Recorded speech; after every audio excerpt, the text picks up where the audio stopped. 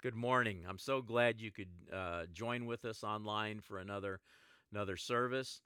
I want to start this morning by reading from Psalm 9. I want to read verses 9 and 10. Verse 9 says, "The Lord is a refuge for the oppressed, a stronghold in times of trouble." And that's a very encouraging verse for us. For anyone that's feeling oppressed, anyone that's going through a troubling time, it's good to know that we have a refuge. Good to know that we have a stronghold that we can run to whenever we're afraid or we feel threatened. And then verse 10 we read, "Those who know your name trust in you. For you, Lord, have never forsaken those who seek you." Psalmist says, "Those who know his name trust in him." Why do you think it says that? Why do you think it says the phrase, "those who know his name"? You know, you can tell a lot about a person's relationship with someone by what they call the person. There are a number of names by which I'm called. Some call me Pastor, some call me Dave, some call me Mr. Shunk. Others call me Dad, and still others call me Grandpa. Every one of those names tells something about my relationship with the person.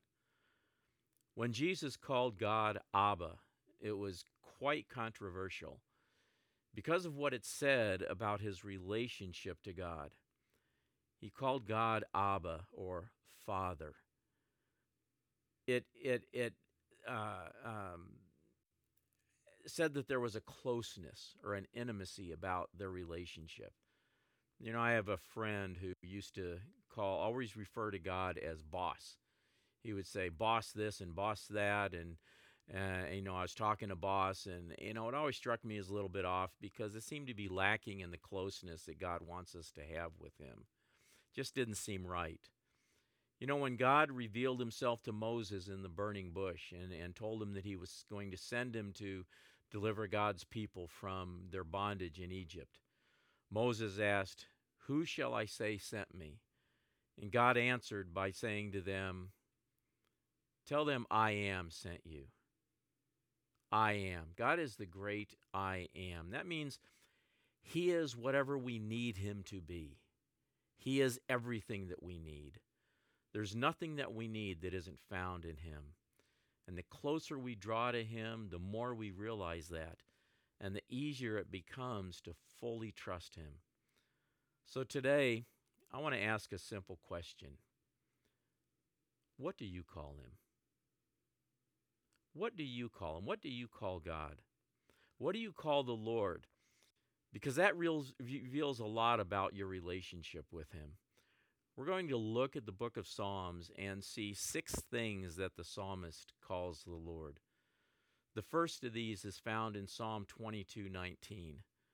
"But you, Lord, do not be far from me. You are my strength.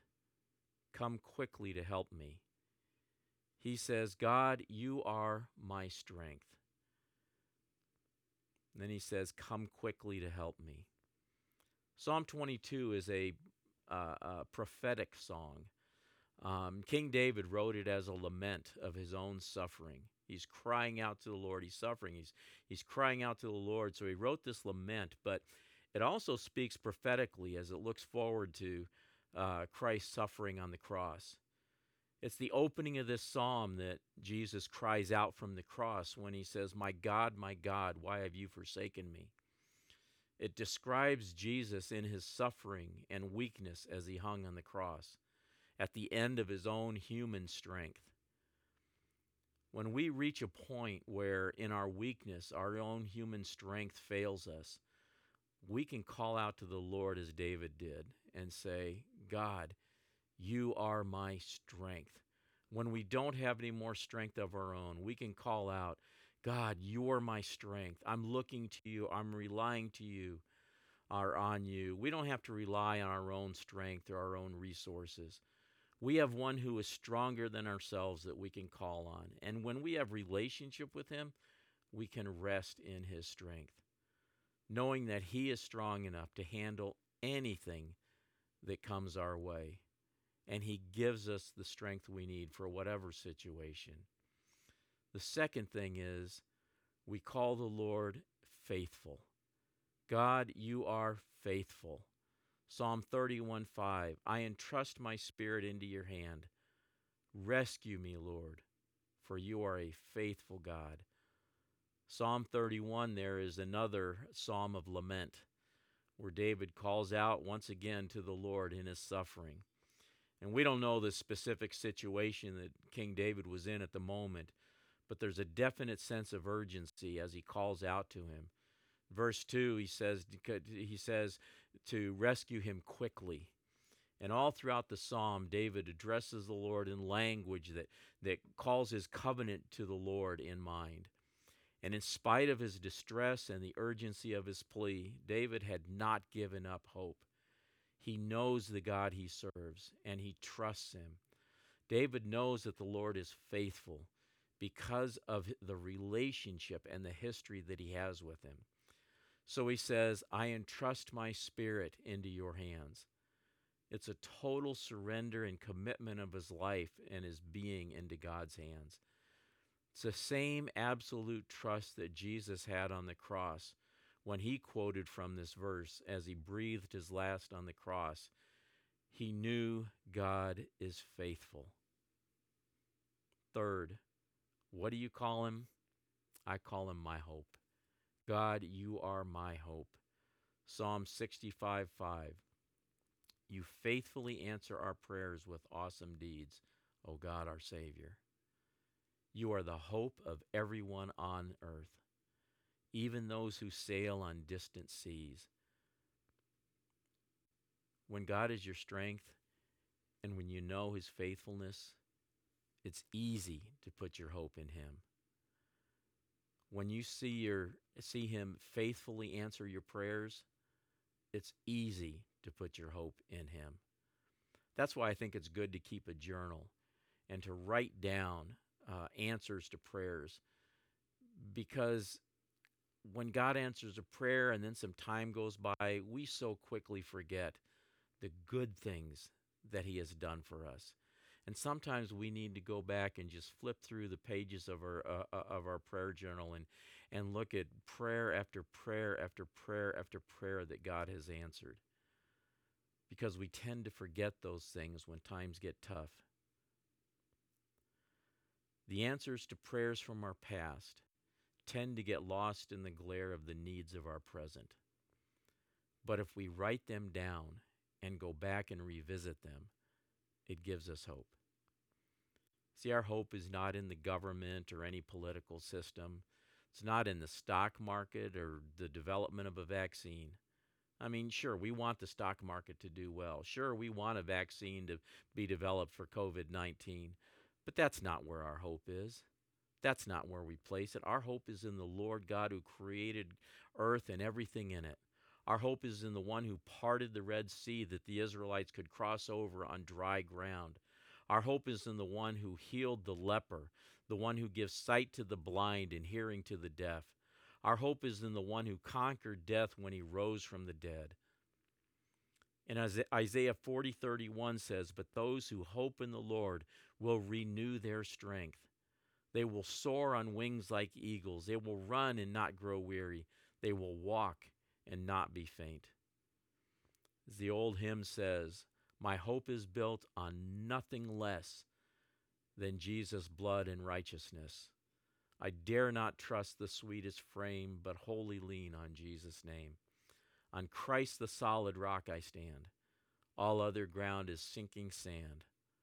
All other ground is sinking sand. God is my hope, and he alone. Fourth, God, you are near. Psalm 75:1. We thank you, O God. We give thanks because you are near. People everywhere tell of your wonderful deeds. God is not a faraway God. He didn't just wind up the earth and let it run like a clock and run on by itself. He is near, and he is involved in the affairs of today. He is involved in our lives. Whatever you're going through, he is near. Are you afraid? He is near. Are you lonely? He is near. Are you brokenhearted? He is near. Do you need comfort? He is near. Do you need reassurance? He is near. Do you need wisdom? He is near. James tells us that whenever we need him near us, all we have to do is draw close to him, and he will draw close to us. He is near. Fifth, what do you call him? King David called him good, ready to forgive, and so loving. God, you are so good, so ready to give, and so loving. Psalm 86 opens with a prayer for God's mercy. It's a cry for help and protection.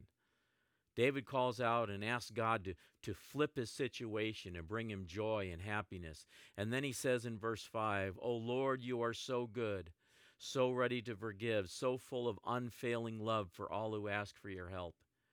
His confidence in the goodness and faithfulness and mercy of God and his willingness to forgive. That's what his confidence is in. You see, David knew that God is good. He is a good God. He transcends our world, and yet he's active in our world. He's attentive to our prayers. We have to begin to believe that God is a good God. He gives us good things.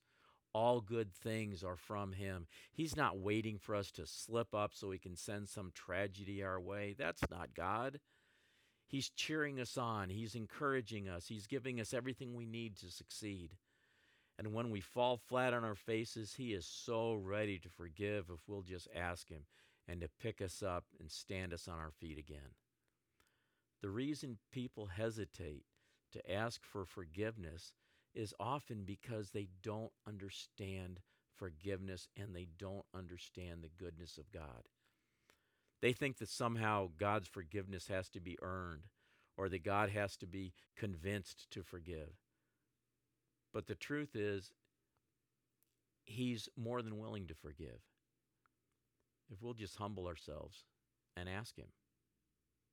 He is so full of unfailing love for us. Now, this last one kind of encapsulates all of it.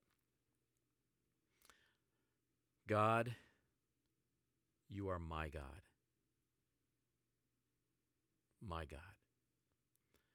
The psalmist says in Psalm 118, verses 28 and 29, "You are my God, and I will praise you. You are my God, and I will exalt you. Give thanks to the Lord, for he is good. His faithful love endures forever." The Lord is not just a God. He is the God, the one true God, and he is my God. A lot of people have gods that they let control their lives. But the psalmist says, God, the one true God, the living God, the Lord Yahweh, is my God. There is no other. So praise him and give thanks to him. Now, the question then becomes this: do you call him your God? Is he your God? Do you know him as your strength and your hope? Do you know his faithfulness? Do you know his nearness and that he is a good God, ever ready to forgive and incredibly loving? Is he your God? Do you have relationship with him? If you don't, then I want to give you an open invitation right now to enter into one. Just pray with me. Lord, reveal yourself to me. I want to know your goodness. I want to know your faithfulness. I want you to be my hope. Come into my heart. Forgive my sin. And help me to live for you. You are now my God. Hold out your hands. I want to give you a blessing. May the grace of the Lord Jesus Christ and the love of God and the fellowship of the Holy Spirit be with you all. Amen. Amen. Until next time, I love you. I miss you all. I can't wait until we can all be together again. Now let's close with one more song.